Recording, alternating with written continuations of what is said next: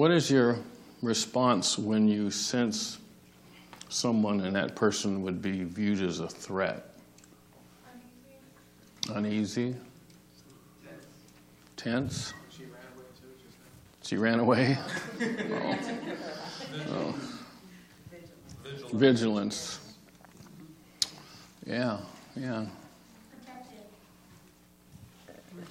Okay, sorry. Mama bear. Yes, absolutely. Anyone else? Presence is a powerful thing. Presence is a powerful thing. When you sense a threat, like at my job this week, there was actually, my office is at the intersection of a three-lane one-way and a three-lane one-way. It's the most dangerous corner in Sacramento. Look it up. And two groups of people got in a fight on either side of that street. And then they got in the middle of the street. And when I say groups, I'm not talking one and one. I'm talking groups. And, of course, I'm taking my daily little walk over to the mall, which is the Mini Mart. It's a joke, if you don't. Okay, it's the Mini Mart, the mall. To go over to get my daily refrigerated beverage for $1. And I have to walk through that. And I'm thinking, a wise person would probably turn around and go back and go to the other Mini Mart. But I don't want to go to the other Mini Mart. Yeah, that's true. And I have to cross two intersections, not one. And I have to go under the freeway, which is like walking through some people's homes. Yeah. You know, it's interesting, isn't it? But here's the most important presence that you can ever sense, and that's knowing that God is present. Now, what is presence? Well, it's the state of fact of being present with others or in a place. It can mean attendance or company. You know, when you get that formal invitation that says your presence is requested. Okay, I'll send my... And sometimes they really mean presents. Yes. They really don't want you. They just want the money. Think about it. Sometimes presence means immediate vicinity or someone's close. Proximity, I guess, would be a good term to use. In the presence of witnesses, you know, you've been at a wedding. In the presence of these witnesses, you didn't know you were witnessing something. When the military moves into a country, it's a military presence, or when we send aid to a country, it's an economic presence. In other words, it's an influence, if you will. When you are around a great person, the personal vicinity, the presence, like a presence of a king, we would act differently if we were in the presence of a king. Sorry, I'm like our grandkids. I think they handed it off to me yesterday. 4 grandkids, all sick. It's beautiful. And sometimes presence is that ability to project a sense of ease, of poise. That's what the girls were saying about Jill. She comes into a place and just brings peace. And that's presence. So let's talk about... Remember, we're in a Promises series, and today I want to talk about presence and protection. Got your notes? Here we go. Number 1. We have the promise of His presence. The promise of His presence. Psalm says this, "Who may worship in your sanctuary, Lord? Who may enter your presence on your holy hill?" Think about it. I was 13 years old, or 14. I was in Washington, D.C., and suddenly a motorcade came down Pennsylvania Avenue, and a bunch of motorcycles, and then a bunch of official cars, and then the presidential limousine came down the street. And then a bunch of cars, and it went by, and this gives me away. Richard Nixon was the face in their obvious profile. Some of you are going to go home and look up who was Richard Nixon and what was his profile. And I remember as a young person being in awe of a motorcade. And, you know, we didn't bow on the street or anything like that, but it was something that kind of rattled the norm. Well, that's Richard Nixon, and we all know what happened there. But it says, who may enter your presence on the holy hill? In other words, who can come in the presence of God? And the psalmist writes, those who lead blameless lives and do what is right, speaking the truth from sincere hearts. Those who refuse to gossip or harm their neighbors or speak evil of their friends. Okay, we have a promise of his presence in the face of adversity. In Deuteronomy chapter 31, I don't think this is in your notes till later, but I'm going to throw it in here too. It says, be strong and courageous. Do not fear or dread or be in dread of them. This is their enemies. This is what God is saying to the children of Israel. You're going into the promised land. You view them as big people. You view them as strong people. Don't be afraid, for the Lord your God goes with you. He will never leave you or forsake you. Remember, I shared with you last week what leave and forsake means. Leave means to physically abandon. Forsake means to be emotionally distant. God makes it very clear every time he says this, I will physically be present. But you can be physically present but not emotionally attended. Just ask anybody who's married and their spouse has Facebook or Instagram or Twitter or friends. Right? I'm not pointing fingers, but it's true. You're there physically, but you're not attendant.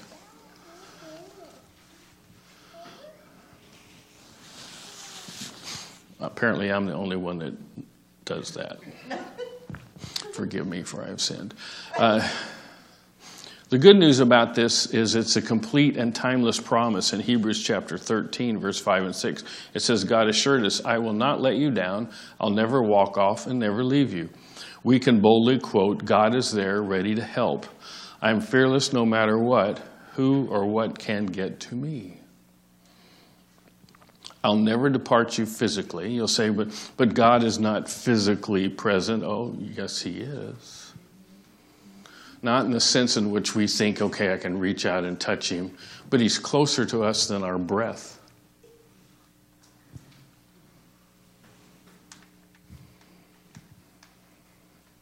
What will he do? He causes his spirit to dwell where? In us.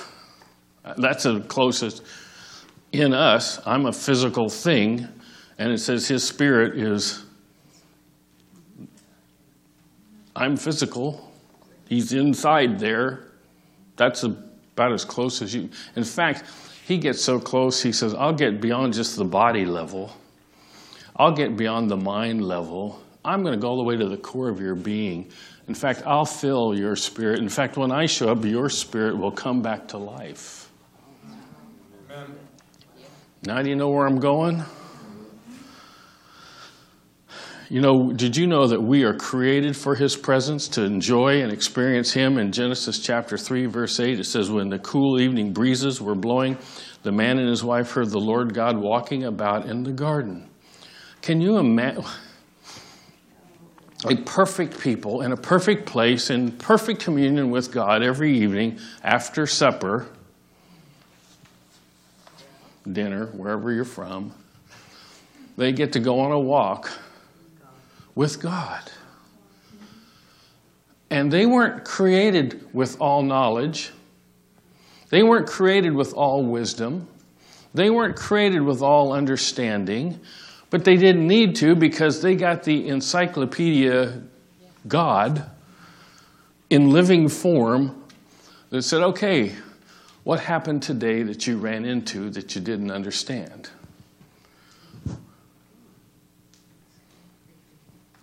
What a daily review. Well, we ran into this. Well, let me tell you when you run into that again, how to handle it. Well, then we did this. What's going on there? Well, I'm glad you asked. This is how I work. Can you catch that? Can you catch that? We were created to, that's how day was supposed to be. You didn't know it all, but you had the one who did right there. And so you had an evening date. I have good news. You're still created to experience His presence every moment of every day. He's closer to you than your breath. So when you're walking in a work and you've got that situation, you know the one I'm talking about. How do I handle this? Well, I'm glad you asked. It's that simple. But most of us think, well, I'll try to figure it out because I don't want to bother him. Like I don't want to dial a Jesus because it's $2.99 a minute. That was funny. Right? We all have that, and we all have the access. He has promised. In fact, you're designed to walk with me, and you're designed to ask me, and I've decided that I'll answer when you ask.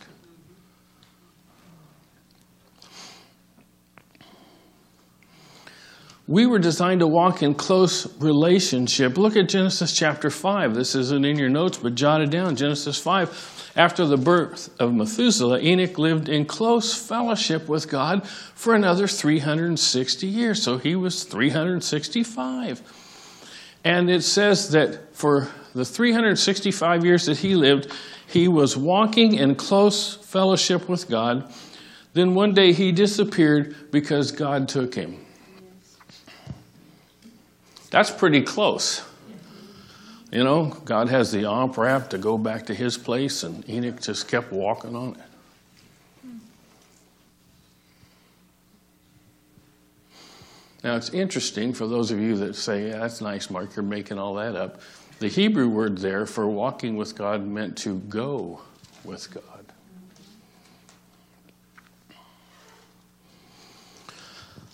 Do you know we're dependent on his presence?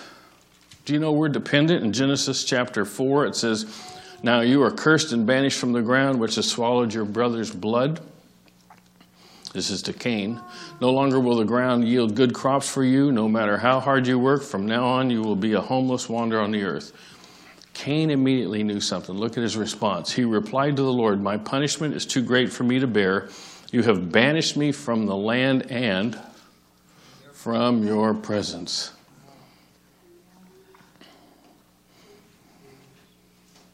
He knew immediately. It wasn't, you've canceled my bank account. You've canceled my God ATM card. It wasn't any of that. He said, the worst thing you've done here is I will no longer walk in your presence. I will no longer have a daily counselor or advisor or a daily resource, or best yet, I won't have a friend. You know, the scripture teaches us we're also guided by his presence. In Psalms 89, it says, blessed are those who have learned to acclaim you, who walk in the light of your presence. Why do you need light? Because it's dark. We, 4 years ago and a couple of months, moved into a new house. We left one we'd built and lived in for 16 years. So obviously 16 years prior, so 20 years ago now, I was younger, and so I had memorized it's so many steps out the bedroom, and it's here you turn right, and it's so many steps downstairs, and please don't go downstairs fast because you'll run into the counter of the kitchen, and that's painful. Immediately left or right. Okay, we still own that house, but our kids live there, but it's there because I was younger and I could remember all that. We moved into the new house, and it's a single floor, so I don't have to fall downstairs anymore. And it has one of these poles right here to kind of set off an area. And as you come out of our bedroom, if you slightly veer right, there it is. Our house for 2 people has more night lights. We have one that's like a high beam in the guest bathroom that's all the way down the hall, that when you come out of our room, you can see it. We have one in the grandkids' room because Brecky likes a little bit of light. We have one in the hall. And of course, we had a dog that was sort of blind. She was 17. So there's another one of those little LED that you can, you know what I'm talking about? You can move it around. So we aimed it where it was easy for her. And then they came out with those plug covers that have LED lights. And they were on sale on the Facebook. And then they were on sale on ads on the Facebook. And then Home Depot got a big box of them. Well, I could resist the Facebook, but I can't resist Home Depot. And I came home with a couple, and they're really tough to install. You take off the old cover. It says turn off the breaker. Why? Just stick it on there and hope you hit it right. Put the screw on there. Wow, that's cool. Little light. So there's what? 1, 2, and then, they got another. Now the price went down. Let's get some more. I'm not making this up. Then in our laundry room, there's another headlight one that used to sit and point where the dog door was, so the 17-year-old blind dog could see her way out through the dog door. Then there's 1 or 2 in the garage over the dog door so she could see her way outside. And then guess what I put outside? All these low voltage lights so we can find our way around. You know why I want it? Because one thing I've noticed about my eyes is I can read when there's great difference in the dark font and bright light. I can see. But if you put me back where you're sitting, we're in serious trouble because the notes won't read anything, right? Look at what he promised us. We walk in the light of your presence. Write this in your notes, just to reference Exodus 33. One day Moses said to the Lord, "You've been telling me, take these people up to the promised land. But you haven't told me whom you will send with me. You have told me, I know you by name, and I look favorably on you." That's nice. "If it's true that you look favorably on me, let me know your ways so that I may understand you more fully and continue to enjoy your favor. And remember, by the way, that this nation is your people." And listen to what the Lord said. The Lord replied, "I will personally go with you." "I will personally go with you, Moses, and I will give you rest. Everything will be fine for you." You see, God's presence in that situation was the difference maker. If we read on, it says, Moses said, "If you don't personally go with us, don't make us leave this place. How will anyone know that you look favorably on me and on your people if you don't go with us? For," listen to this, "for your presence among us sets your people and me apart from all other people on the earth." That is a reference you need to write down. It's not your rules for righteous living, which unfortunately in many cases that's what the church became known for. I grew up with the don't smoke, don't chew, don't go with girls that do.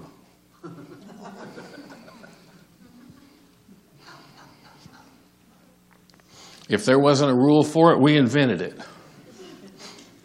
I'm just being honest with you. I grew up that if you, pool, I don't mean swimming pool, pool. And I remember the first time we went to one of our church council members' house and they had a pool table in their family room. Oh my, dear Jesus, please don't come today. Please don't come today. I don't want to be here. Please don't come today. Please don't come today. How many remember that about, do you want to go to a theater and have Jesus find you there?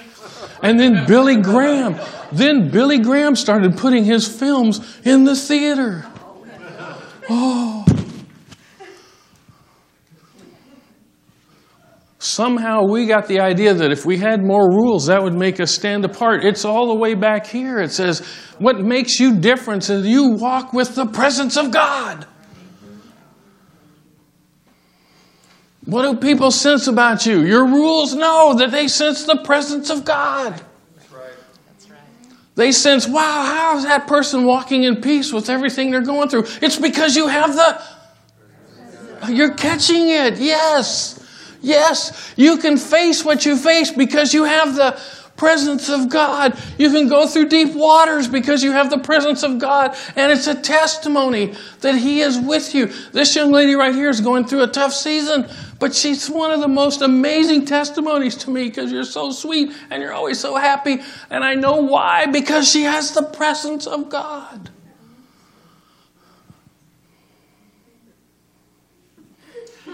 It's astounding. It's astounding.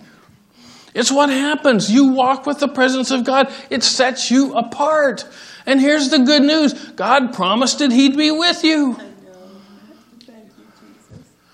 I'm preaching better than you're responding right now. Preach it. Number 2. The plane's landing. I got to get going. There are some benefits of God's presence. Psalm 16, you will show me the way of life, granting me the joy of your presence and the pleasures of living with you forever. One of those promises is mentioned right there in that verse. It says the joy of His presence. Let me just distinguish joy and happiness. There's some days I'm happy. I'm always happy when there's chocolate chip cookies. I'm not happy when somebody takes the chips out and puts raisins in there and tries to trick me.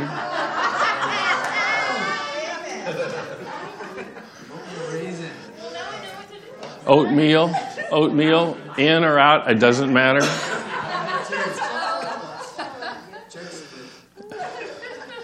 If that's what it takes, we're weak people. My point is, and I'll eat any cookie, but hey, I ate a tarantula in Cambodia, so hey, what can raisins do to me? I'll have to put a picture in one of my teachings of me eating a stir-fried tarantula. They call them spiders. They were tasted just like chicken. Anyway, my point in telling the cookie story, which obviously split the church, well, half of us will be here next week. Anyway, the point of that was this. Happiness is based on happenstance. It's where the word comes from. Circumstance. But joy is not based on hap.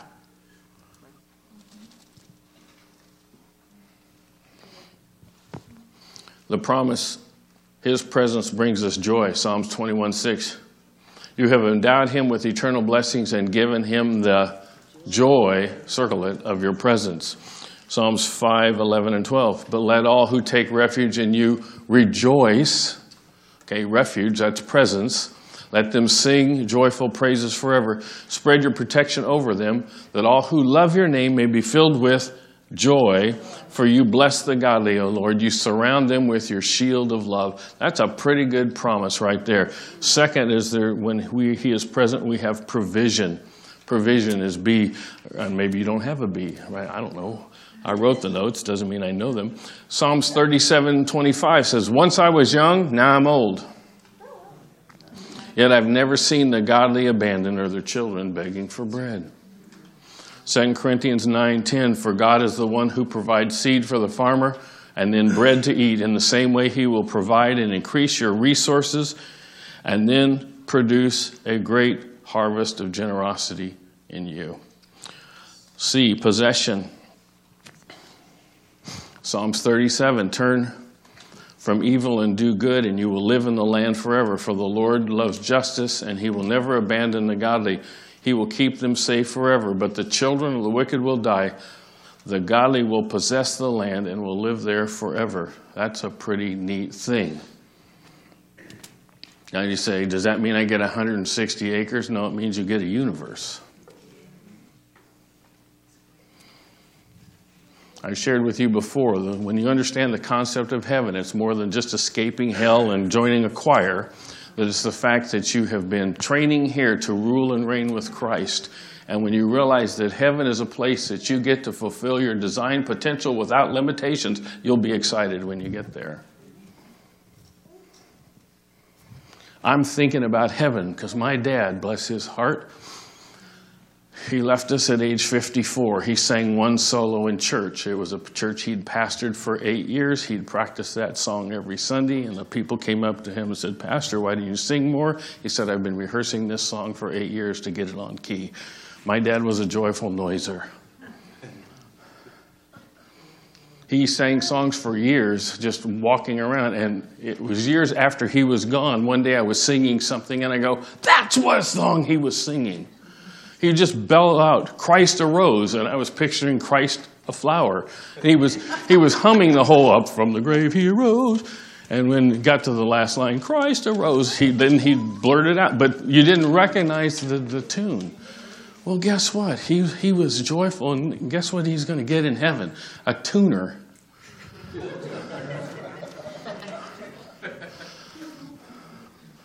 And so my mom won't have to be playing the piano louder to drown him out. Which she did.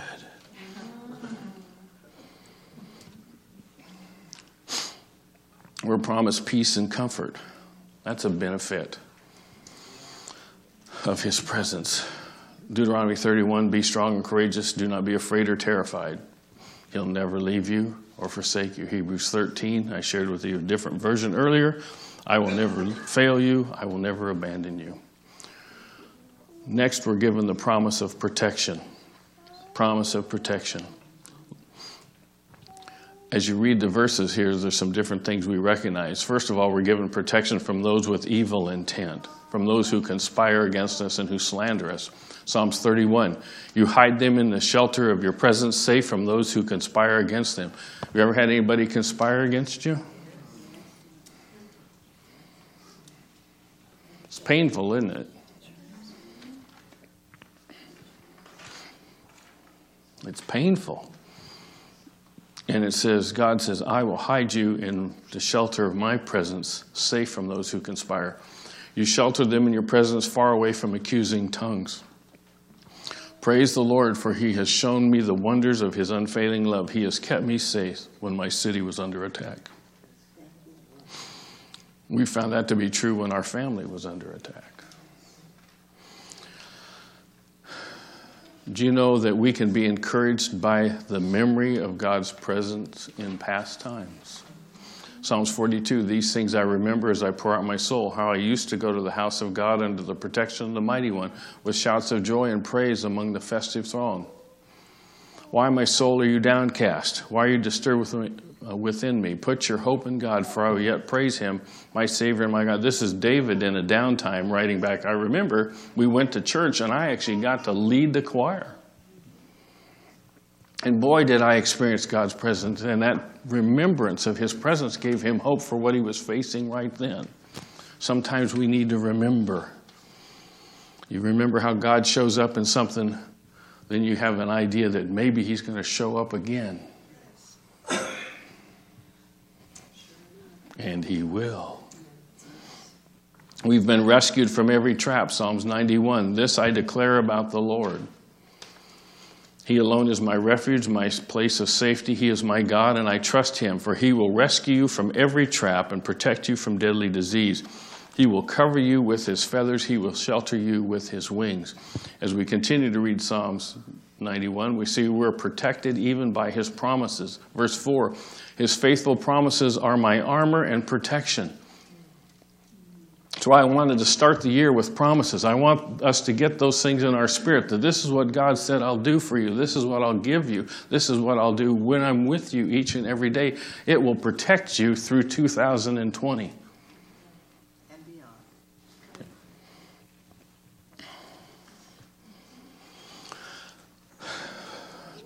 Do not be afraid of terrors of night, nor the arrow that flies by day. Do not dread the disease that stalks in darkness, nor the disaster that strikes at midday.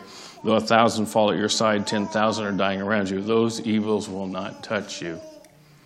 That is a great, great promise. Ephesians 6 puts it into the New Testament perspective. Put on every piece of God's armor so that you'll be able to resist the devil in the time of evil. Then after the battle, you'll be still be standing firm. Stand your ground, putting on the belt of truth and the body armor of God's righteousness. For shoes, put on peace that comes from the good news so that you will be fully prepared. Listen to this verse. In addition to all these things, hold up the shield of faith to stop the fiery arrows of the devil. Problem is when you read something in a different version, it's tough. Where does faith protect? Where's the shield held? It protects your heart.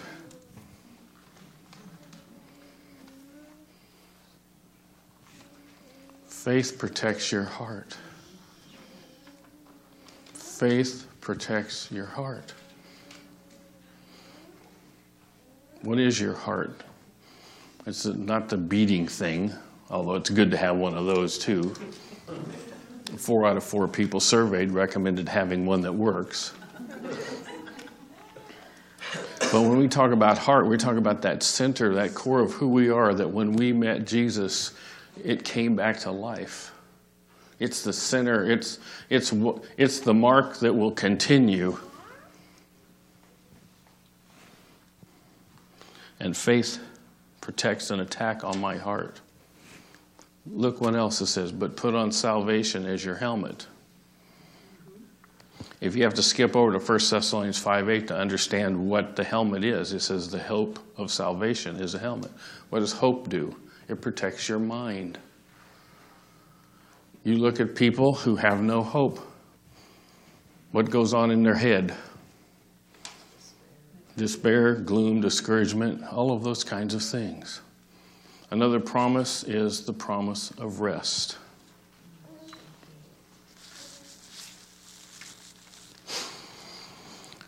I skipped verse 1 of Psalm 91 as we read through it because it reminds us of this. Those who live in the shelter of the Most High will find rest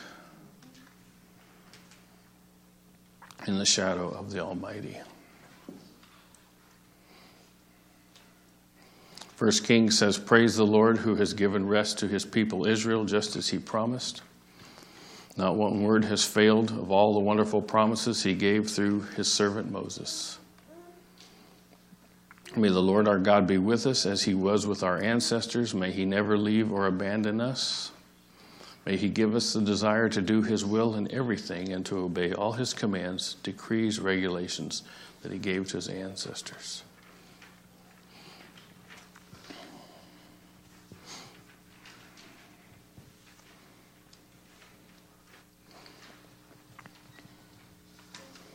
You all know the stories of the eagles, and some of you would tell them better than me. But when you look at where the eagles build their nests, they build them really high, where when the the eggs are laid and then they're hatched, they're safe pretty much from all predators. But the problem is, sometimes when it's hard to get there, it's also hard to get out. Especially when you don't know how to fly.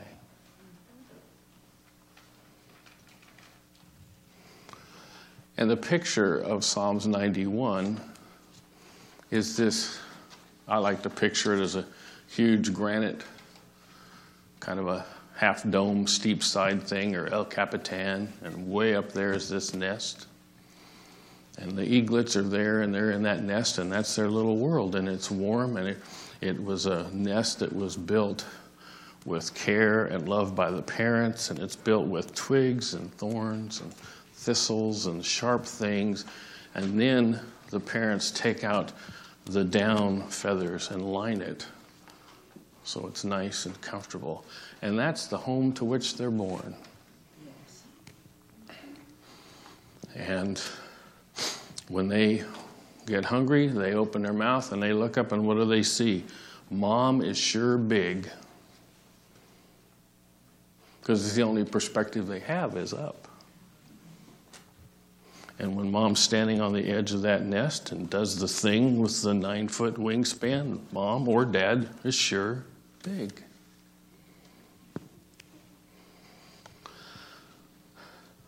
Those who live in the shelter of the Most High will find rest in the shadow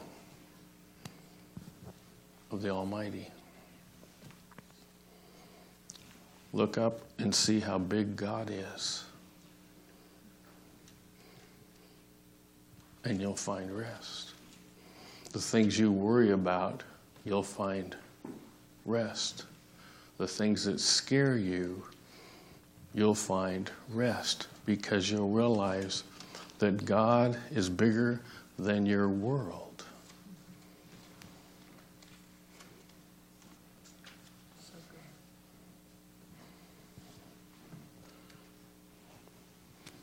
God promised His presence and His protection.